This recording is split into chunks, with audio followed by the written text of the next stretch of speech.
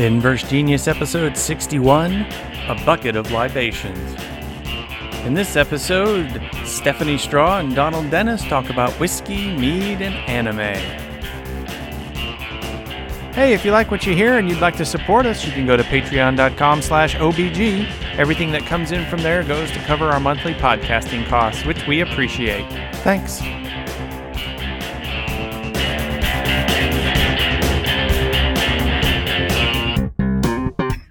Welcome to another episode of the Inverse Genius Fortnightly, the show where we talk about stuff that we like that is not game-related, stuff that we're very excited about right now.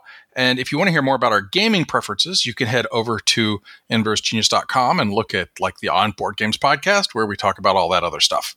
I am Donald. Hello, everybody.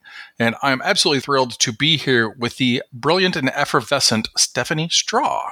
Hello, hello. Hello.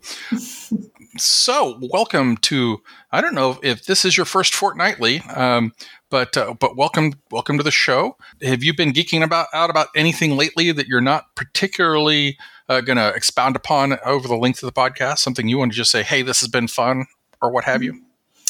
This is my first fortnightly. Thank you. Glad to be here. Let's see. Something that's fun. Games. I've been doing a lot of games.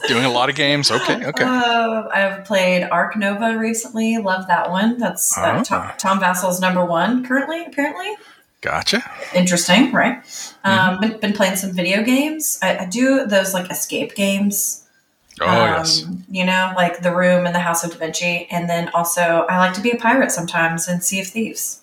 Ooh, and that's now on Game Pass, so we may get people start playing that at the library. So it's on Steam and the Xbox Game Pass, which technically you can get on your PC too. So. Yep.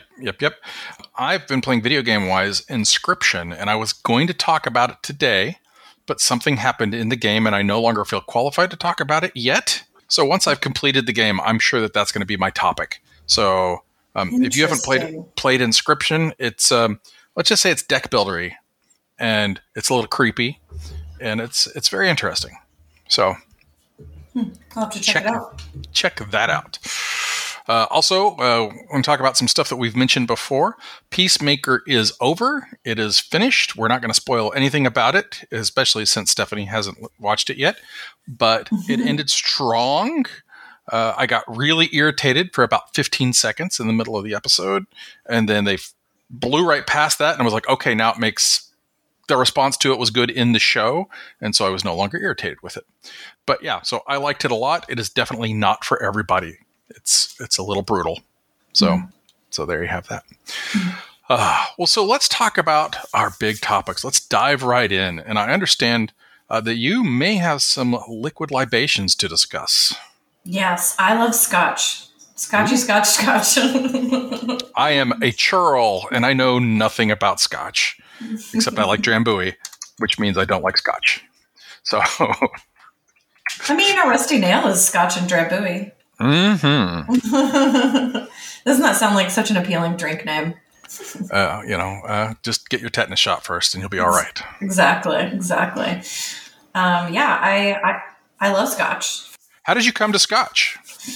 Ooh, good question. I'm trying to think who would have been the first one to introduce it to me. I think that I was like a whiskey fan pretty early on, even though hitting 21 in college, that was not actually a thing. It was usually like vodka or rum, or Jello shots or, that kind of stuff. So whiskey wasn't a thing that I really got to enjoy. But then once I had some, like Jack Daniels or Maker's Mark or, those, stuff like that.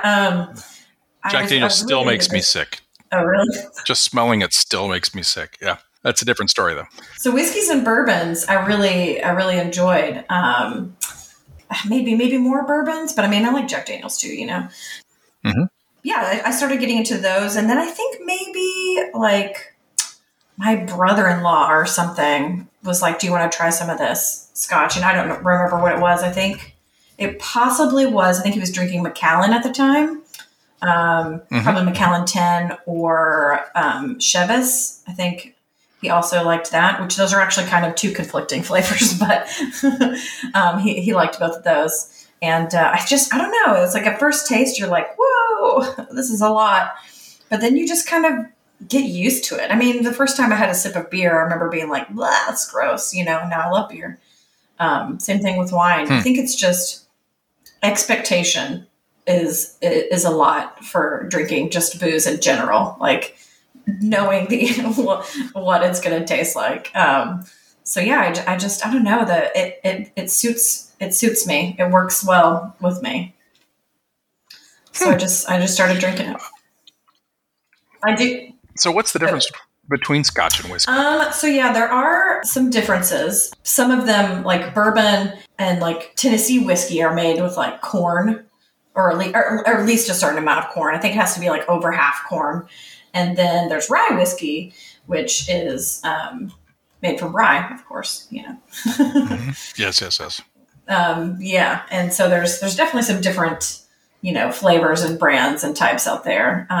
As far as Scotch whiskey, there's single malt, and there's a blended, there's single grain, blended grain, that type of thing. So, and also there's all different kinds of mixtures with like barley and water and stuff like that. So those I feel like get to be a little bit more complex in the processes. But yeah, they're mostly used with barley, as far as I know, unless there's, I'm not like some kind of connoisseur or like expert on it by any means. Mm-hmm. So if anyone's listening and they're like, that's wrong, sorry, this is what I know. We got to let our listeners know, and of course let you know, this is not a show about being an expert. This is a show about being excited or enthusiastic about things. If we had to know what we were talking about, we would have ended this podcast. Great. Yeah. So that's I love it, but it's not my job, and I haven't done a ton of research outside of tasting. So my knowledge of whiskey is very narrow. I think my dad kept Cutty Sark, as his booze. I don't know, and he liked the Dimple Pinch or whatever it was, and there's a couple of others. But I am basically, we were talking about before we started recording how I use Drambuie in many of my drinks, and that's about as close as I get to whiskey, because I guess it's like Scotch. It's like whiskey with herbs and honey in it. So the other time is the first time I tried whiskey, I was near a lit candle, which could have gone better because I was awfully young and near a lit candle. So we'll just leave that to the imagination of a spray of Scotch. Yeah. But so what are you excited about in Scotch whiskey these days? What is it that you're excited about now? My favorites kind of have stood the test of time. I will say that my palate has probably evolved throughout the years, whereas I used to kind of weirdly prefer the Islay scotches. And those I think are not typically a favorite amongst first time Scotch drinkers. There's probably some that they would recommend, like a single malt or something. But yeah, I really leaned towards those. So Laphroaig and Lagavulin are some really good Islay scotches that I enjoy. But one of the interesting things about Scotch is that I feel like everybody has an opinion on how to drink it, right? Like some people are like, never put more than, only pipette distilled water into it after you've had a sip, and, pipe it one drop at a time. And then some people are like, put ice cubes in it, but no more than 2, or you can put a whiskey ball or something in it, But yeah, a lot of people have opinions. You're saying doing it with a whiskey slushy is probably nobody's preferred way.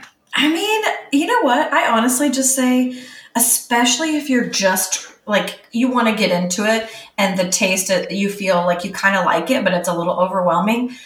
Honestly, I say put a little dash of Coke in there, like Coca-Cola. Put a dash of Coca-Cola in there. Put a dash of whatever, Dr. Pepper, whatever your favorite, dark carbonated bev is. And I honestly think that it can, now people are like screaming, like if there's, probably some people are like, no, never do that.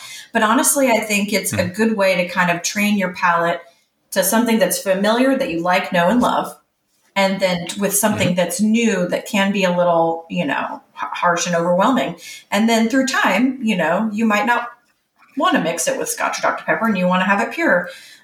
Maybe you want to have a little bit of water in it, a little whatever. But, or maybe you continue to drink it with Scotch or Dr. Pepper, I don't know. I mean, do whatever you want to do. Yeah. I mean, I would, I would not want anyone to put like Coke or Dr. Pepper in my like very expensive glass of Scotch personally, but. Absolutely. And I think that's the other thing is that, you're going to be needing mixes of some sort the lower you get on the price spectrum. When you get something that's a higher quality, if you feel the need to throw in Coke or whatever it is, then maybe you don't like Scotch as much as you thought you did, but for the top two. Yeah, but I mean, like, which is fine. Lefroy 10 is one of my go-tos, and it is not expensive. I mean, Lagavulin, the ones I drink are 60 to 80, but Lefroy, you can get some pretty cheap Lefroy. Nice. And so I'm going to ask you to shoot me in Messenger all the names that you drop here so that people can find them, because there's no way they're going to get it by the spelling. Yes, Auchentoshan Three Woods, another one. Good luck trying to guess on how to spell that one. But and I'll give you the years that I would say are good starters. Now, obviously, some of the more aged ones, typically, not always, but the more aged something is, like wine or Scotch or whatever, then the better it is. But that's not always the case. But a lot of times that is the case with Scotch, and there's special years and seasons. If like they had a really bad year, in Scotland one year, maybe their barley like isn't as great or something, so there's definitely some better years, and being aged over a certain amount of time always affects stuff like that. So in your experience, what does aging impart to a whiskey? I feel like it is more flavor and a bolder flavor, and maybe a flavor that makes sense. Do you know what I mean? Like, it's not just like, this is caramel. It's like, oh, these flavors kind of all seem like they're harmonizing together, and not just, I taste caramel, I taste vanilla, I taste, there's charcoal notes. I know that sounds weird to say something in it, but there could be some smoky notes, and they're not like separate. I think honestly, the more that they're together, they harmonize more. And then you can still taste the separate flavors, but they just work really well together.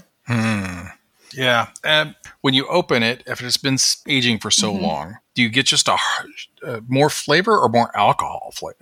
Because I know that when I'm cranking out a bottle of mead, and if I open it the day before, then the next day it's going to taste much better than it did when I first opened it, because it's less of just harsh alcohol and more actual flavor of the, whatever the mead is. Like the Jansk, I can't pronounce this, I'm sorry, but the Viking Blod mead that I love is pretty good when you first open it, but after you let it air out a bit, it's pretty amazing. No, I think similar to that and to wines, I think for me personally, I like to open it up and let it breathe. And that's what the distilled water actually does for the Scotch for some people. Okay. It's their preference. It opens it up and kind of allows it to be what it fully could or should be without distilling what's in the bottle, offhand, putting like water drip in the bottle. But there's also kind of like a time frame that you're technically supposed to finish a bottle of Scotch. I forget what it is, and it might vary, but I think I remember reading somewhere that you should actually finish it within 6 months of opening it. And I'm like, wow, because if you have a really nice bottle of Scotch, you're probably not going to want to do that, right? So I am curious about that. Now I'm going to have to go do my research and see if that's the case, or if that's still true or whatever. But I can finish a like Lagavulin or Lefroy 10 within 6 months for sure. But if I had a nicer bottle that someone gifted me, I guess you're just encouraged to share it with friends. Just find some other Scotch friends. I guess so. Well, the only bottle I've had last for more than 6 months was a bottle of pumpkin cream liqueur that's still in the fridge in the back, hiding there because we keep forgetting about it. Sounds lovely. I don't know if, it's probably all right, but I bought it for someone else in the family because it's more their favorite flavor than mine, and I always forget to say, hey, would you like some of this? So it's there. Mm-hmm. It's for people. But anyway, yeah. So what is your favorite one that you generally go to? And it doesn't have to be, this is always the best, but it's the one that you feel most in the mood for most often. Lagavulin, hands down. Yeah. Okay. It's and it can be a varying range of years, but I love Lagavulin. That's probably what people gift me, for my birthday or Christmas if they think to get me a bottle of Scotch. Because I absolutely adore it. It's my go-to. It was kind of the first one that I really, really, really loved too. So maybe it has some nostalgia for me. No, I mean, when you get the one that sort of helps set your tastes in stone, so to speak, then that's going to be the one you return to. I think it's like familiar. It's kind of like, yes, old friend, that's you. When you sit down with a glass of it, it's like, yep. It's just like sitting down with you to podcast. It's like, yep, that's my friend Donald. Yeah, that's a good thing. Yeah. Well, I was going to do some anime stuff, and maybe we'll talk about that here in a minute. But I think I need to talk mead if you're talking Scotch. So, but you had the one that you really wanted to try. Do you have one that's like, this is my platinum standard, must go get, or this is so rare I've never had it, but I want to for your Scotches? I need to remember. It's actually one that Stephen Bonacore brought to the Scotch Test Dummies. They are they do a review channel on YouTube. They one of them is Chief is an avid board gamer, and he went to BGG-Con. I know we're not supposed to talk about board games, but this is related. Anyway, you can talk about board game related stuff, but we're not. Yeah, he used to host a Scotch tasting thing at BGG, and Stephen Bonacore had brought something, and I always forget the name, and then I can Google around, and then I end up finding it. But he brought a very lovely and pricey bottle of Scotch, and it was divine. So that's probably my goat, greatest of all time Scotch that I ever had, and that's a really good opportunity actually. If you're interested in Scotch. If there's somewhere that has a tasting or a little flight, or if you have some friends that are into it that can give you a couple to try, there's a whole world out there. There's also Japanese Scotches. They're so good too. Yeah, those have a sort of a different flavor profile. They do, yeah, yeah. Because I feel like they tend to be caramely and vanilla and those types of flavors. Maple but the Japanese ones I feel like have maybe more, I'll call those warm flavors, and I feel like the Japanese ones have more crisp flavors to me. Not all of them, I'm sure, but a lot of the ones that I've had. Nice. How do you take yours? With a few pipette drops of distilled water, or do you have your own whiskey stones, or do you just have your slushy? I have all of the above. I have some stones. I have, I don't have a formal fancy distilled water with pipette. My brother-in-law does. But I will just put water. I'll just put water in there, from a water bottle, just a little bit sometimes. But that's mostly it. Either stones or a little bit of water, or sometimes I don't put anything. It just kind of depends. But usually I'll put a little bit of water to open it up.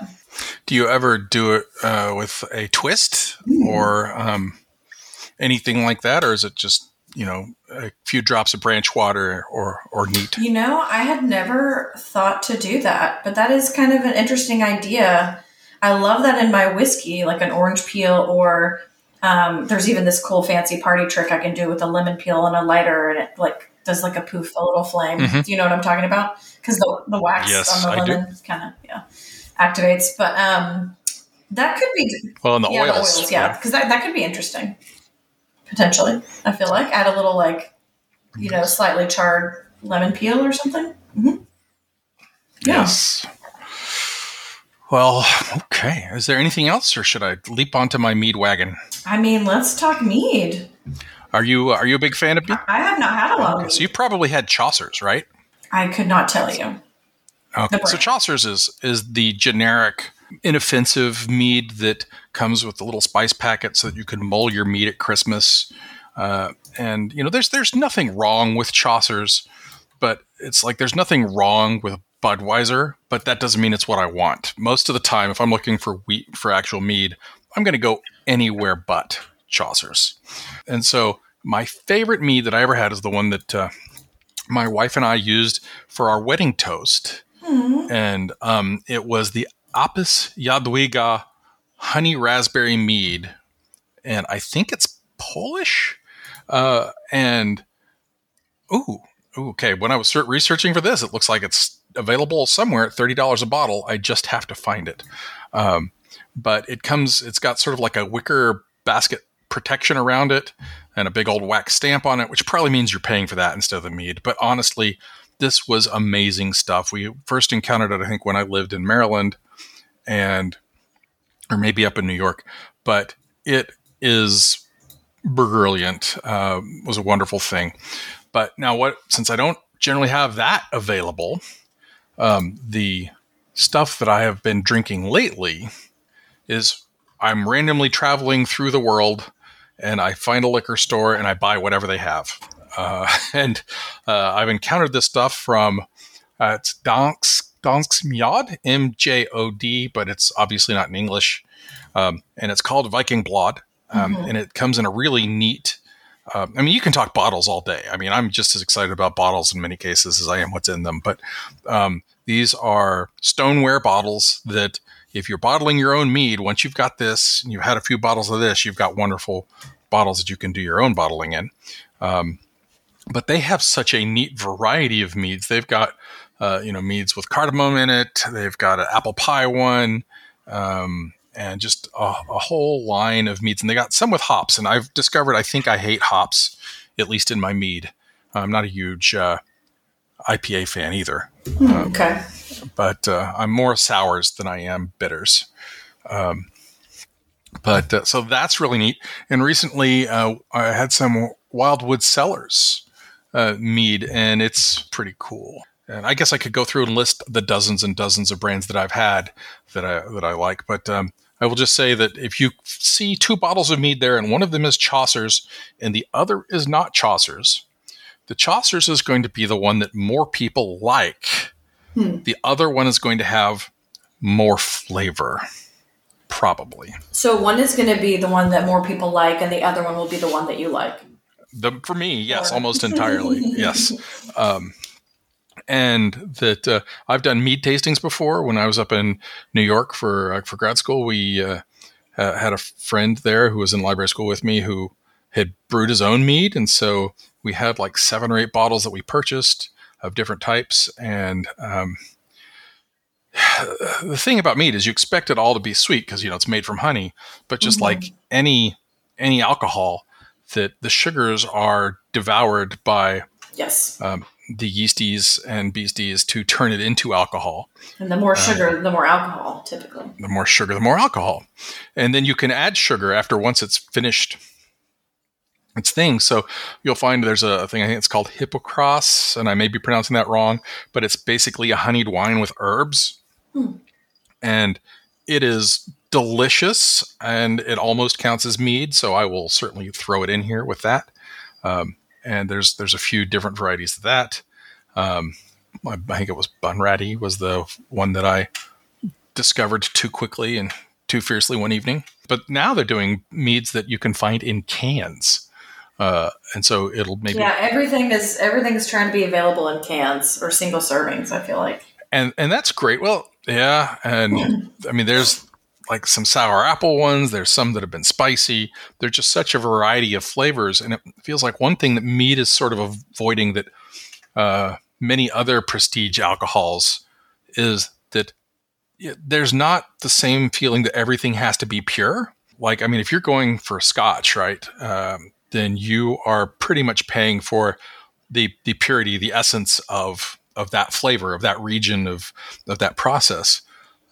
But mead goes, wherever. Oh, sure, we're going to put peppers in this, and we're going to put some cherries, and maybe we'll throw a rat's head in. No, probably not that, but you can get all kinds of additives in your mead pre-done, and so it is not exactly soda pop, but it certainly falls in that. And it's also one of the easiest things to make. And if we ever get our own place where we're not renting and we got the room, then I'm absolutely going to set up a batch of mead, because you can get your water bottles, pour out enough water that you can put in the yeast and put in the honey and whatever cherry or whatever else you want to put in there, and then put the thing that keeps bad stuff from getting in but lets the air out, and you can brew your own mead up pretty fast, or pretty effortlessly, I guess is a better way of putting it. So yeah, there's that. And if anybody knows where to get this Yagwalda mead, I will absolutely put a picture in the show notes. Then that's a thing I want, and I would be your devoted friend. What do you think it is about mead that you like so much? Well, I mean, first of all, it's something that nobody else was drinking. I think that might have been it, right? Early on, it was like, it's a holiday drink, and I had a couple friends who were also, yeah, let's do that, and we did mulled mead, and it was very exciting to sort of do that with the family. It was like, oh, I have the opportunity to say, hey, Dad, look, I'm making an alcohol beverage, and I'm going to force the whole family to drink it, because his tradition, our family tradition, is that whenever it's a family gathering holiday like Christmas or Thanksgiving or whatever, you show up and you get a Bloody Mary. It's 10 a.m. If Dad's in the bar, he's making Bloody Marys for people. Normally, he's much more restrained about his alcohol serving, but by golly, holidays are Bloody Mary. So it was neat to have that, right? This was kind of my own thing that I could do. And also, it's still an exploratory thing. There's a lot of people who don't know much about it, who drink alcohol. And also you go to Ren fairs, and I love going to Ren fairs. I've been going to Ren fairs forever. And I only like some beer, and then I only ever really like it. I never fall head over heels with most beers, unless it's like a lambic or something like that. And every Ren fair has mead. And I think that's probably where I developed my super affinity for it. It's going to Ren fairs.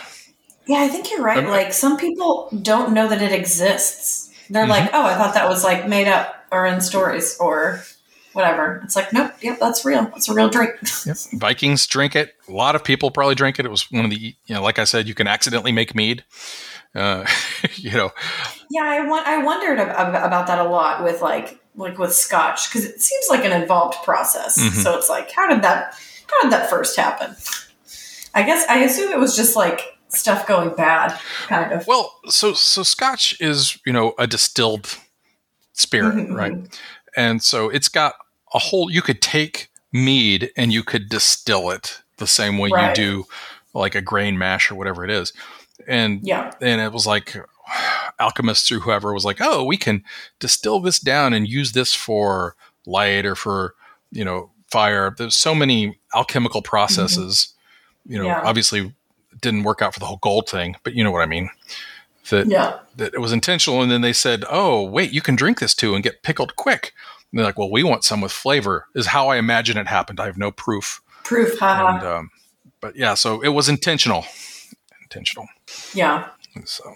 Yeah, I honestly feel like Scotch and mead go well together, like that, those warm flavors, honey and whatever else you impart in mead. Like you said, it seems like you can put everything in there. So, right. So, I love a versatile drink like that. Mead, I feel like, could taste wildly different. Yes. Based on which one you're having. Some might argue that Scotch is the same way, but I think if you don't like Scotch, you are not going to suddenly find a Scotch you like. You know what I mean? But I feel like you could be like, no, I don't know if I really like mead. But then I think you could have some that you are like, oh, okay, no, I like this. I could drink this. I mean, there are some abominations of sugary sweet mead that obviously made for children.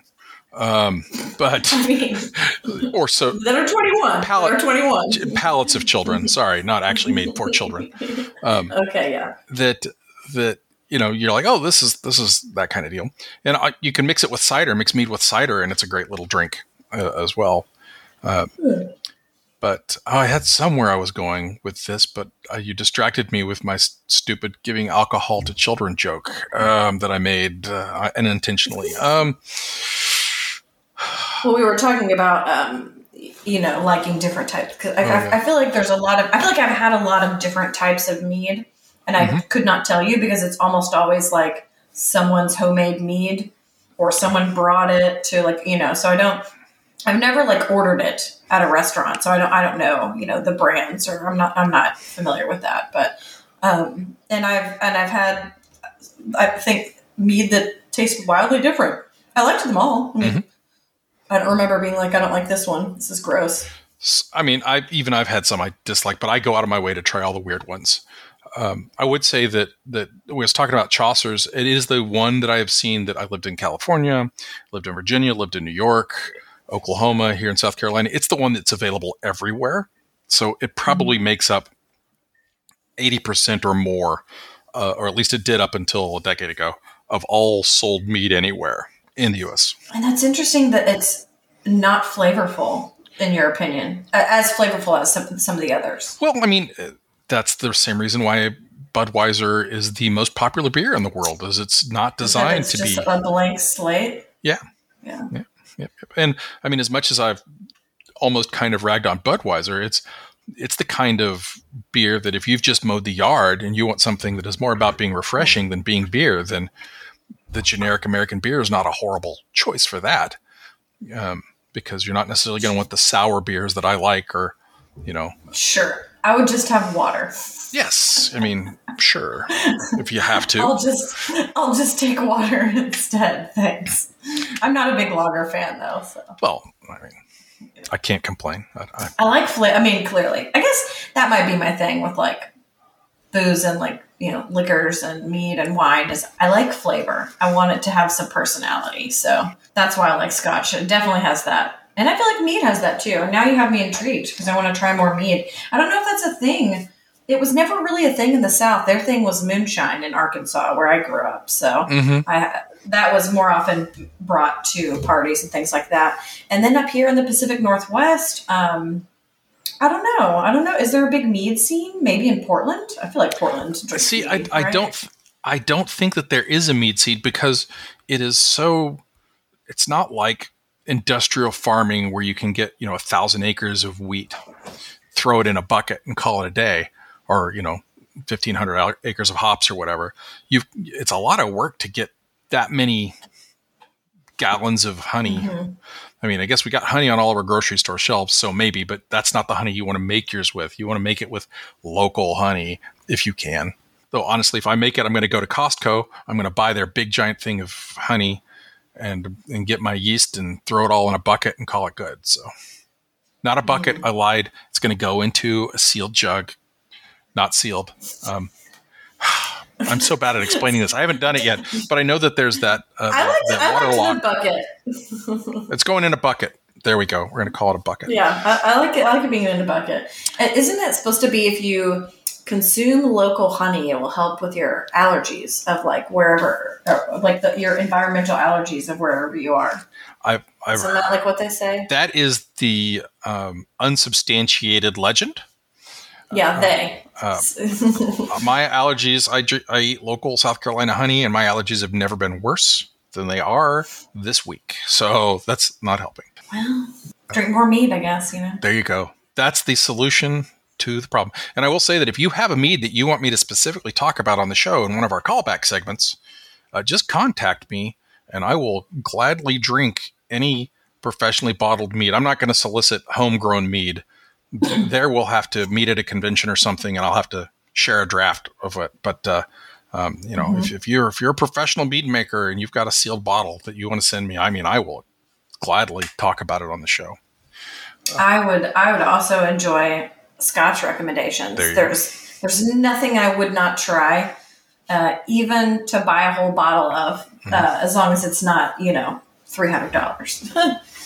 Because I'm probably going to like it, but maybe not. So, I'd rather save that for my more expensive ones that I do like. Do you ever go to a bar just so that you can buy one drink of it to see if you will like it? Alcohol at bars and restaurants, the price is so inflated. It is. It's tough. Special occasions, sometimes, yeah, but I don't know. My friends John and April, who I'm staying with right now, he has a bunch of some that he brought back from Japan and some other really nice scotches. So honestly, we'd probably just leave the restaurant and go have a dram, of our own stuff. But it's not unheard of. I might actually be more inclined to try some fancier whiskeys, not necessarily Scotch whiskeys, because I'm almost never going to buy a bottle of that without trying it. But I feel like Scotch, I'll for some reason I'll take a risk on it, whereas I won't with whiskeys and bourbons. I just kind of usually pick my old standbys, that I really like, and then use those in drinks like an old fashioned or something like that. So there is a whiskey bar here in Seattle that has a ton of whiskeys, and actually I need to go there again whenever it's safe to do so with my friend Marissa, because we went there before several years ago and we absolutely enjoyed it. So I think I would do that. I think it's more of a destination thing. I don't normally get the hankering after a meal to have some. If someone else was, then maybe I would. If someone initiated it, if they're like, I'll have, this kind of after dinner drink, then I might be like, okay, I might have one too. I thought that whiskey was supposed to keep you safe from all ailments, so that if you could go to a bar and do whiskey and you'd be safe, right? That's the myth, right? I mean, I think so. It's not real. Don't. Yeah, it's not real. We don't condone that. Not medical. You're not medical safe. advice. Yes. You're never safe. You're always in danger. You're in danger. You're never always. Never safe. You are always in danger. Well, that could very well be the topic of this episode, or the title. Yes, drink responsibly. Yes, I'll put that disclaimer on there. Don't drink at all, or drink responsibly, depending on whichever is more appropriate for you. Yeah. Scotch is very strong. It's not a chugging booze, Mm-hmm. You want to sip and enjoy. I'm now looking up mead making equipment, and for $16, $17, I can get a kit from Walmart to make mead. Mead's a chugging booze, I think. You could chug up mead. I mean, it could be. It's like beer. They did. Vikings did. It's more like it's. But stronger though, isn't it? Alcohol content. It can be, yes. It can be anywhere between beer and wine level strength, even stronger. But so 15%. 20%? I mean, honestly, I don't usually drink it just for the alcohol, so I don't often check the label, which has gotten me in trouble at least once.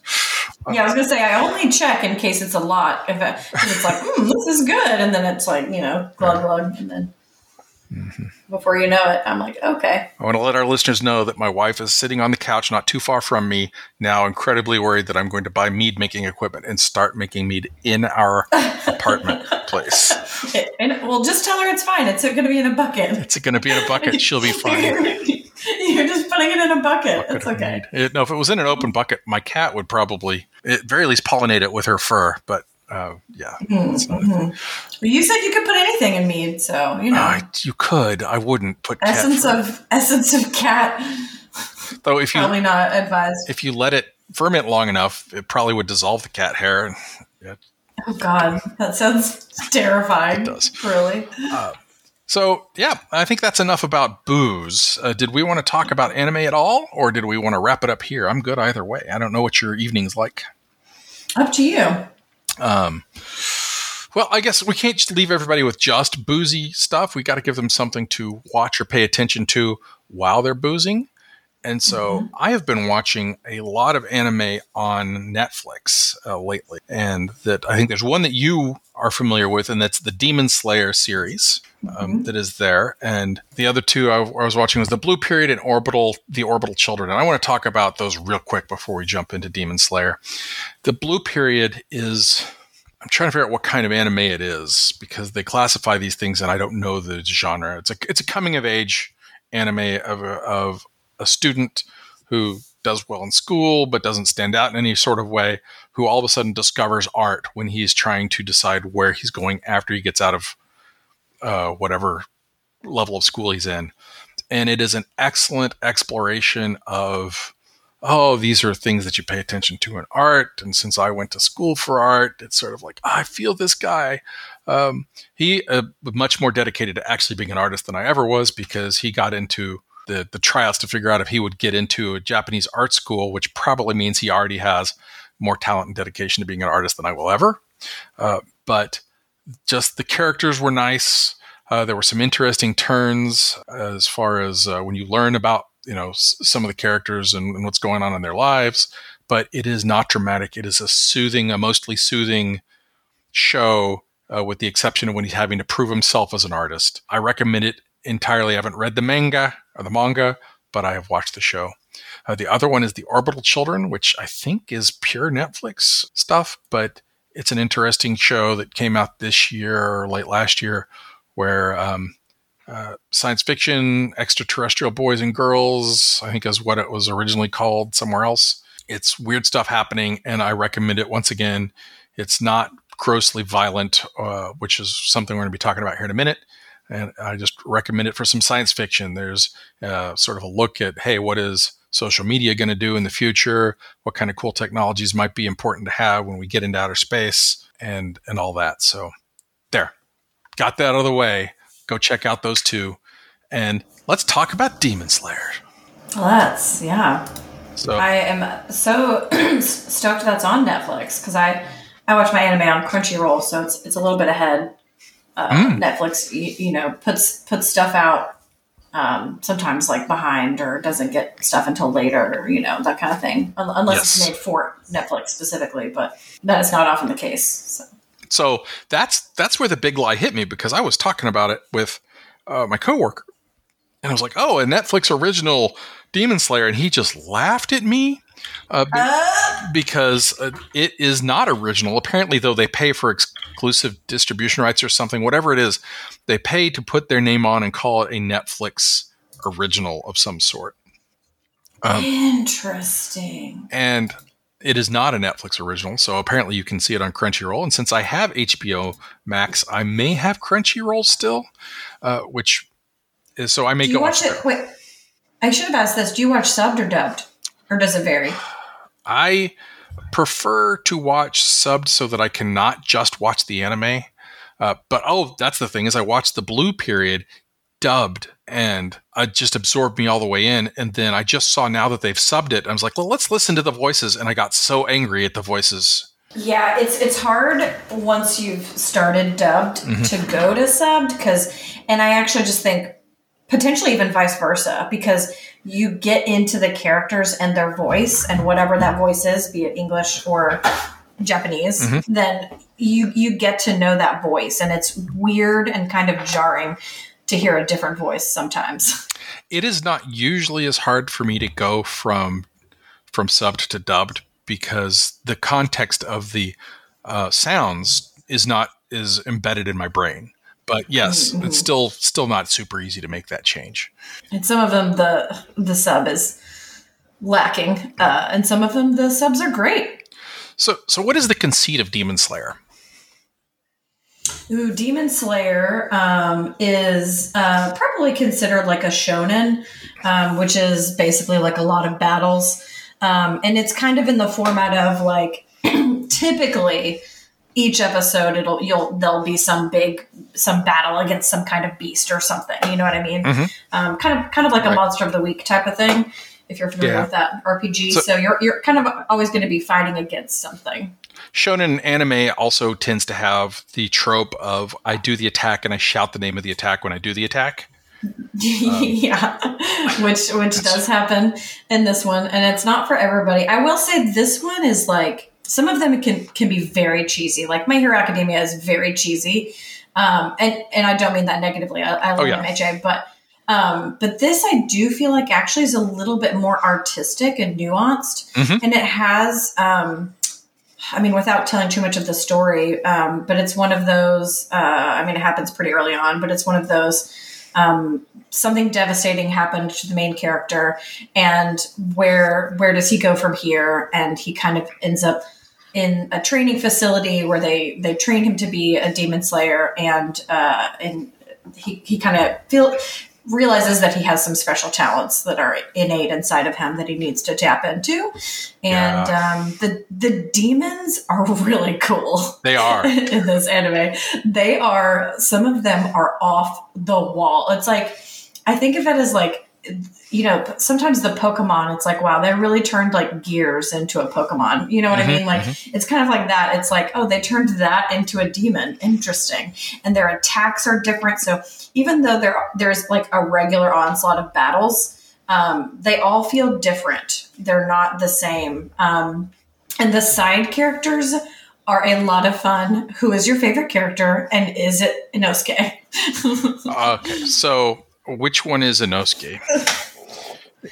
That's the one with the mask. Okay. Without spoiling it. Right. Folks, okay, so all right, first of all, I do have to say that the main character, he has the weirdest superpower combination of any starty character that I think is like, because you find out pretty quickly that he has super scent smells, right? And he can smell anything. And his head is apparently the most indestructible substance in the world. He has the hardest head of anything in the known anime universe. And so that was interesting. So I do like that character. And my problem with this is I don't know actually any of their names. It's Tanjiro is the main character. This anime series has the single most annoying character that nearly made me quit watching the show. Oh, no. I know we tend to be all rainbows and flowers on the show, but the guy who doubts his abilities, his own abilities and stuff. The one who doesn't believe that Zenitsu, the blonde, the one. Yes, the fire blonde. Is that what you're guy. thinking? Yes, Okay, well, so irritating that I very nearly just quit watching. I was like, if they don't get past him soon, I am done. But it looks like the next season they'll get past that. Yes. I think they get past it a little bit in season 1, and they definitely do in the movie. So there's a movie in between season 1 and season 2. So if you want to watch the show, you can watch season 1, and then please watch the movie because it's amazing, and then watch season 2. But no, Zenitsu's got an arc, and that's the character that you're talking about. And it is interesting. But I feel like they kind of need that because Tanjiro comes in like real strong, and also has an arc. I mean, they all have arcs, but Inosuke kind of comes in. Inosuke and Zenitsu kind of come in at opposite ends of the spectrum of like confidence in their abilities. And I think that's kind of interesting because Inosuke is like, I can beat anybody. And Zenitsu's like, I'm so scared. So you have these two like diametrically opposed side characters that are traveling with Tanjiro plus Nezuko, his sister, who's like a demon in a box. But that's a whole other thing. But I kind of think that's interesting how those two characters kind of start out on opposite ends of the spectrum, and then they sort of grow, and their arc kind of fills them out a little bit more throughout the season. And this may be the problem that I think I'm watching the dubbed version, that it could be that in the subbed version, maybe he's not as annoying, but I just know that I just found the way they characterized him was he has nothing but flaws all the way down, right? That is actually interesting. Hearing someone whine versus just reading someone whine and hearing someone whine in another language is probably less annoying than hearing them whine in your native language or a language you understand. Does that make sense? Yes, absolutely. And I agree with it. But I would say that I liked the series enough that despite that, I stayed with it. I thought the whole conceit of what happens with the sister from the beginning was intense, and that they did a good job at sort of leveling things up. They're not immediately completely able to perfect everything right away. They have some good training montages that are super, super entertaining. In other anime, I've got like, can we get past this part? But in this one, I thought that most of the training stuff was pretty spot on and all that. So how far has the actual series gotten in anime? Just season 2, I believe. Okay. All right.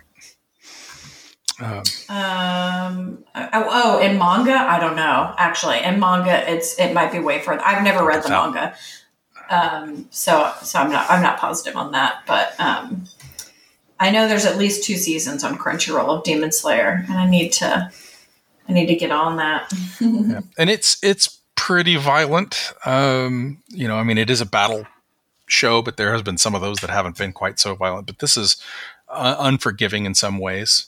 We'll just say the Threads story arc with all the threads in it, it was so creepy. So I think if you like that one, you might be interested in Erased, is also an anime on Netflix. Okay. And this is about a boy that realizes that he can travel back in time. Ooh. And he uses this power to, like save a kid that's going to be hit by a bus, etc. Anyway, and it's very interesting, very, very suspenseful. There's a live action of it too, and but the first season is on Netflix, so nice. That's another good one. That if you like Demon Slayer, you might like that one. More quirky is Dorohedoro. Yeah. And have you seen that one? Okay. Wait a minute. There's Dorohedoro. It's like a guy in a gator mask. Yes. Okay. And he eats the gotcha. He puts them inside his head to tell if they're the one or not. Yeah. That is super. There's a lot going on in that one. Super graphic and also very interesting. But there's also one that I watched that I'm horrible with the names. That has a lady on a black motorcycle with a scythe and no head. It might not have been one that I've seen. Oh, Neon Genesis is on here. There's actually a lot. Honestly, there's a ton on here for Netflix. This is. And we don't have to talk just Netflix stuff. That's just where I've been. Well, honestly, there's a lot on here. Like Food Wars is really good. Oh, I love that so much. I was going to ask you if you have any recommendations for people who love Food Wars but have finished it. Ooh, love Food Wars but have finished it. Because I went to Crunchyroll to watch the rest of them because they didn't have them all on Netflix. I feel like Beastars is like pretty approachable. It's a world with like a lot of different animals and they're anthropomorphic and like rabbits and deer and stuff like that. And that's really interesting because it's a little like Zootopia where there's a little bit of a struggle between predator and prey type animals. Mm-hmm. So that one's kind of interesting and very approachable, I feel like. Promised Neverland is good. It's about an orphanage, but then you kind of find out there's some dark dealings going on and It can get kind of, Watch that. Yep. Durarara. That's the one I was talking about. Okay. I haven't seen that. Oh, it's really good. So there's a couple of movies on here too that are really good. Mm-hmm. A Silent Voice is there's a deaf girl that's like bullied by this guy in school, and then I guess he kind of realizes they somehow get paired up together, and then he realizes I shouldn't be mean to this person, and then he's like must protect and then tries to kind of like redeem himself from all the bullying that he did. Cool. Yeah, and One Piece is finally on here. Ugh. Don't recommend getting into that unless you're super serial about it. I'm not.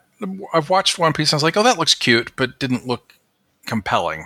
I mean, I loved it's a lot. 7 Deadly Sins. That was one I loved. And, Fairy Tail, which I've discovered the rest of Fairy Tail, I think, is on Crunchyroll. So I may go back and watch the rest of that. But the Board Game Club one is on Hulu. What is that? I need to watch that.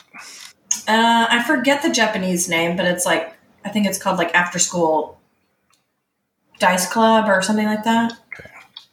It's very cute. And it has like Marrakesh. They play like, I think like Ink and Gold. I don't know. They just play some really cute board games and they teach you how to play the board game in the episode. That's really exciting. Cute. But that's a different episode. Very cute. All right. Yeah. Okay. So if folks wanted to hit you up for more Scotch or anime suggestions, where should people follow you? I am at Stuffstraw Games pretty much everywhere. Twitter, Instagram, Steam, Board Game Geek, Board Game Arena, Christian Mingle. No, I'm just kidding. I'm not on that. I'm not on that. Do not look for me on that. Or go find a Stuffstraw Games. Yeah, go look for there. Let us know if you find one. There you go. Yeah, if there's one there, they're an imposter. It's not me. So. Well, excellent. And I'm Donald Dennis, and you can find me all over the wilds of the internet as well as Theo. Thank you, everybody, for listening through a delightful chat with my good friend, once again, the effervescent Stephanie Straw. You can go and find out more about us and our shows over at inversegenius.com. Join our Inverse Genius group on Facebook, where we talk about a bunch of stuff. And that's about it. So thank you for joining me. I appreciate you being here. Bye. Bye-bye. That's it for this episode of the Inverse Genius Podcast. The Inverse Genius Podcast is licensed under Creative Commons Attribution, Non-Commercial, No Derivatives 3.0 license. Thank you.